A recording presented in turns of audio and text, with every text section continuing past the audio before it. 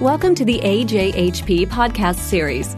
The American Journal of Health System Pharmacy is the official journal of the American Society of Health System Pharmacists, an association of pharmacists committed to helping patients make the best use of medications.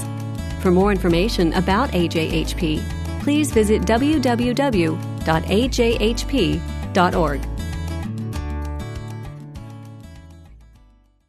This is Lori Justice, Associate Editor of the American Journal of Health System Pharmacy, speaking with Dr. Candace Garwood of Wayne State University and Harper University Hospital, which is one of the hospitals of the Detroit Medical Center. Dr. Garwood is co-author of a paper that explores the question, is there a role for fondaparinux in perioperative bridging? This paper will be featured as an ahead-of-print article on our website before its print publication in an upcoming issue of AJHP. Dr. Garwood, thank you for joining us today. Thank you. Could you give us an overview of your health system and your role in the anticoagulation clinic there? Yeah, the Detroit Medical Center is an 8-hospital system that makes up the Detroit Medical Center. And within the DMC, there are 4 pharmacist-run anticoagulation clinics.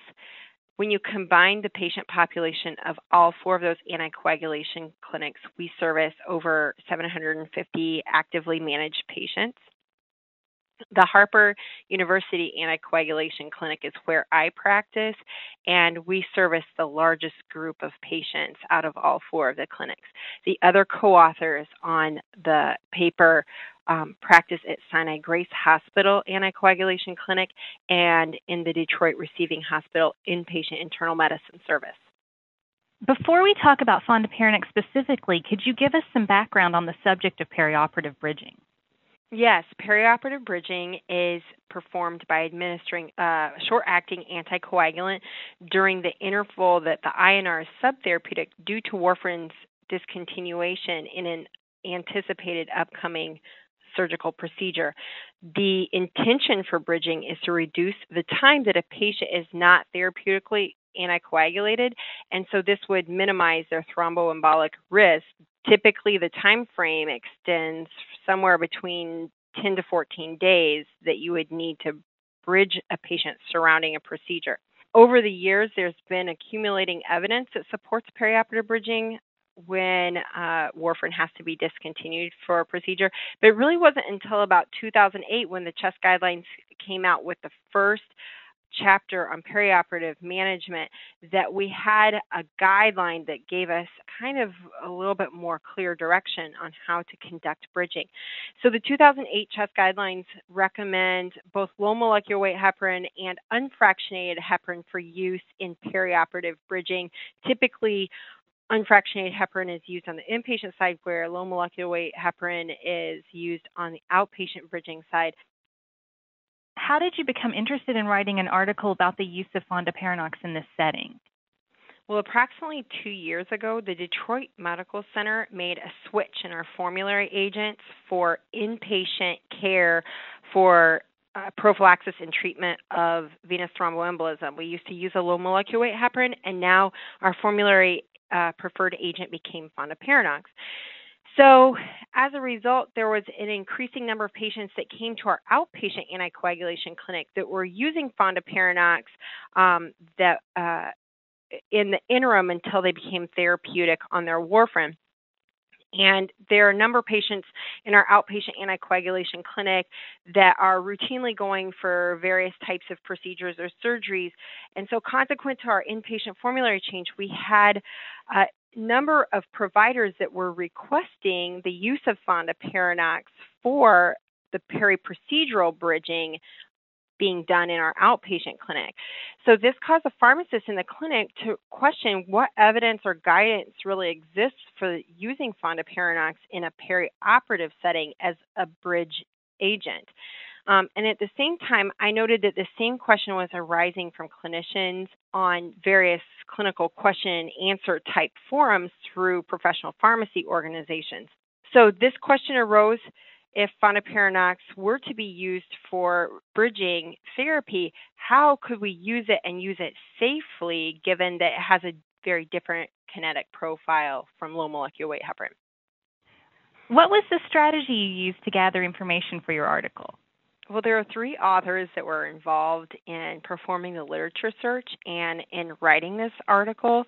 We conducted a thorough search of the literature using electronic databases in an attempt to identify any types of case reports, clinical trials, or other possible information on fondaparinux use surrounding surgery. Okay, so what did you find through your search? Well, we found that there was no literature directly related to the perioperative use of fondaparinux for bridging. So what we ended up having to do was extract information from what information was available, which included orthopedic surgery trials. There were 2 case reports of using fondaparinux in the perioperative setting. We had to use pharmacokinetic data for fondaparinux and the information that's included in the package insert of fondaparinux. And then we also looked at several of the anesthesiology consensus statements. We extrapolated from these reports and trials as to how to use fondaparinux in this perioperative setting, and then also applied the extrapolated information from those trials into the framework of the CHEST guidelines for perioperative bridging. What outcome did the findings from your literature search have at your institution? Well, at first, the Detroit Medical Center has a system-wide anticoagulation pharmacist group that meets on a regular basis. So we met and discussed the approach to managing fondaparinux use perioperatively in our clinics. And what we determined was that maybe we needed an institutional guideline in place to help to guide and direct our pharmacists and physicians and other healthcare providers in the system as to how fondaparinux should or could be used in the perioperative setting. So at the same time that we were conducting our literature review and developing the article that's going to be printed in AJHP, we developed a guideline that we put forth to our cardiovascular and thrombosis committee at the Detroit Medical Center. There it received approval, and then each hospital reviewed it in their medication use committees, and then it went forth to the pharmacy and therapeutics committee at the Detroit Medical Center, and it received final approval for full implementation in June of 2010. So how would you characterize the use of fondaparinux for perioperative bridging at your institution before the guideline was developed? Well, before the guideline was developed, we were seeing several requests for the use of fondaparinux in our clinic. As I had mentioned before, we did use fondaparinux sometimes for perioperative bridging, both in our inpatient and outpatient settings. On the inpatient side, it would most often occur where a patient was using fondaparinux and then the situation arose where a patient needed to undergo a procedure. In the outpatient clinic, we had a number of scenarios that were occurring that included things like when a patient had no financial resources, yet we had fondaparinux samples available. So how could we use those? A patient, for example, who had a history of heparin-induced thrombocytopenia, and therefore we couldn't use low molecular weight heparin, so it was not deemed to be a good option. So how could we use fondaparinux for those patients? Additionally, some physicians had a particular preference for fondaparinux, and we were encountering those types of requests. What we found is that the practice of using fondaparinux was coming up clinically, but we really didn't know how to use it. Therefore, there was clinical decision making that was occurring that was quite variable. Specifically, we didn't know about the timing of fondaparinux surrounding the procedure, when it should be discontinued, and what would be the ideal dose of fondaparinux for perioperative bridging. We were concerned particularly about when to give that last dose of fondaparinux before surgery, and we were concerned about the potential for bleeding if fondaparinux was dosed too soon before surgery. So there was inconsistency in practice before the implementation of the guideline in all these areas that I've highlighted. And how does your institution handle the use of fondaparinux in this setting now? Now there is a guideline that is in place, and what it says is that, first of all, we should use fondaparinux for perioperative bridging only in patients with venous thromboembolism and a history of HIT or antithrombin deficiency. Additionally, fondaparinux should only be considered in patients with adequate renal function and a creatinine clearance of greater than 30 milliliters per minute and a body weight of greater than 50 kilograms. Fondaparinux really is not recommended for use in our institution and any other indications, including patients with mechanical valve replacements or atrial fibrillation. It's our intent that this guideline in our institution will establish that low molecular weight heparin is still a better and more established agent to bridge patients within the perioperative situation, but fondaparinux should really be restricted to those in whom it's thought to be safe and in whom we cannot reasonably use low molecular weight heparin. So as a result, what we've seen in the short time frame from its implementation is a decreased use and request in our anticoagulation clinic. And you mentioned that the timing for discontinuing fondaparinux prior to procedure was one of your key concerns. How did your guideline address this issue?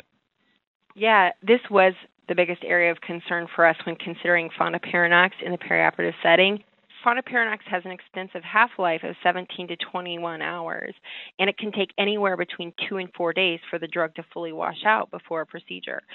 So we know that the elimination half-life is also increased in those patients that have renal impairment, and if creatinine clearance is less than 50 milliliters per minute, it could take anywhere between 4 and 6 days for fondaparinux to fully wash out. If you consider that warfarin needs to be stopped 5 days in advance of the procedure, it really doesn't seem that reasonable to use fondaparinux before a procedure, as there's similar time frame needed for washout of warfarin and fondaparinux. So what our guideline did was we presented 3 feasible options management of fondaparinux before the procedure. The first option was to just simply stop warfarin 5 days in advance of the procedure and not to give any of the fondaparinux before procedure. And this was the preferred option highlighted in our institution's guideline. But the additional options are number 2, to stop warfarin 5 days in advance of the procedure, and based on the pharmacokinetics of the drug, give the last dose of fondaparinux 3 to 5 half-lives before. So that would be anywhere between 45 and about 85 hours before, so 2 to 4 days. And then the third option is to continue warfarin before the procedure, reverse warfarin using vitamin K 24 hours before the procedure, and not to use fondaparinux before the procedure. So what has been the pharmacist's perspective of the new protocol? So far, the pharmacists are pleased to have a document to use as reference for how to use fondaparinux if its use is determined to be appropriate in a patient. And additionally, the document gives the pharmacist something referred to when discussing the clinical choice of fondaparinux with the patient's provider. What has been the reaction of physicians and nursing staff to the new protocol? Overall, it's been very accepted. We had a pretty easy process in going through the various Detroit Medical Center committees in implementing the guideline. During the discussion of those committee meetings, specifically, there was a request for education that came up. Healthcare providers on those committees requested that we provide education surrounding bridging, especially in those groups where it occurs most frequently, such as the GI procedures group. And they wanted education for general bridging procedures, but additionally highlighting the fondaparinux bridging guideline. Well, if you were to use fondaparinux for perioperative bridging, when would you consider using the full dose of the drug in this setting? Well, this is kind of a difficult question to answer. There's really little in the literature to guide the clinician in selection of fondaparinux dosing in the perioperative setting. So there's really only one case report of fondaparinux at a dose of 7.5 milligrams a day for prophylaxis in the perioperative situation. So we discussed this case report of a pregnant patient with antiphospholipid antibody syndrome and who also had a history of heparin-induced thrombocytopenia in our article. Clinically, it might be reasonable to consider full-dose fondaparinux in a patient who is at high risk for thrombosis instead of a low dose of fondaparinux being like 2.5 milligrams daily. If full-dose fondaparinux were to be used, then I would be most concerned for bleeding surrounding the procedure and would want to be sure that any preoperative dose had time to fully wear off, and that any postoperative dosing was implemented after hemostasis were adequately achieved. So in this arena, I think it's beneficial to accumulate more literature surrounding the use of fondaparinux.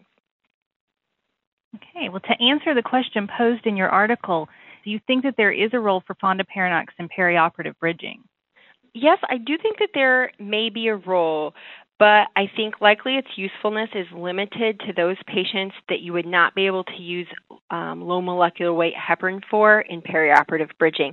So our guideline that I presented earlier kind of discussed where we believe that those limitations fall. Low molecular weight heparin really offers the advantage of a shorter half-life, and it is partially reversible in the event of bleeding, and evidence supporting its use in perioperative bridging is, of course, greater than that of fondaparinux that I discussed earlier.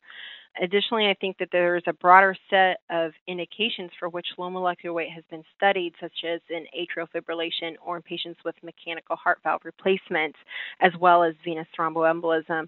And for fondaparinux, really, most of the evidence is concentrated on venous thromboembolism. However, for those patients who do have heparin-induced thrombocytopenia or a history of heparin-induced thrombocytopenia and do need surgery, fondaparinux might be a good cost-effective consideration as an alternative to admitting that patient into the hospital for bridging before and after the procedure. So I think that further consideration of fondaparinux could be given in presence of other disease states such as antithrombin deficiency, where unfractionated heparin or low molecular weight heparin are less effective. Additionally, we would only really recommend considering fondaparinux in patients with moderate or high risk for thrombosis, because it's likely that those patients who are at low risk of thrombosis would not reap the benefit of bridging similarly to those with high risk thrombosis. Well, thank you for speaking with me today and sharing your experience with us, Dr. Garwood. Yeah, thank you very much. This is Lori Justice, Associate Editor of the American Journal of Health System Pharmacy. I've been speaking with Dr. Candace Garwood about her paper on the role of fondaparinux in perioperative bridging, which will be available as an ahead-of-print article on our website before its print publication in an upcoming issue of AJHP. That concludes this podcast. For more information, please visit www.ajhp.org.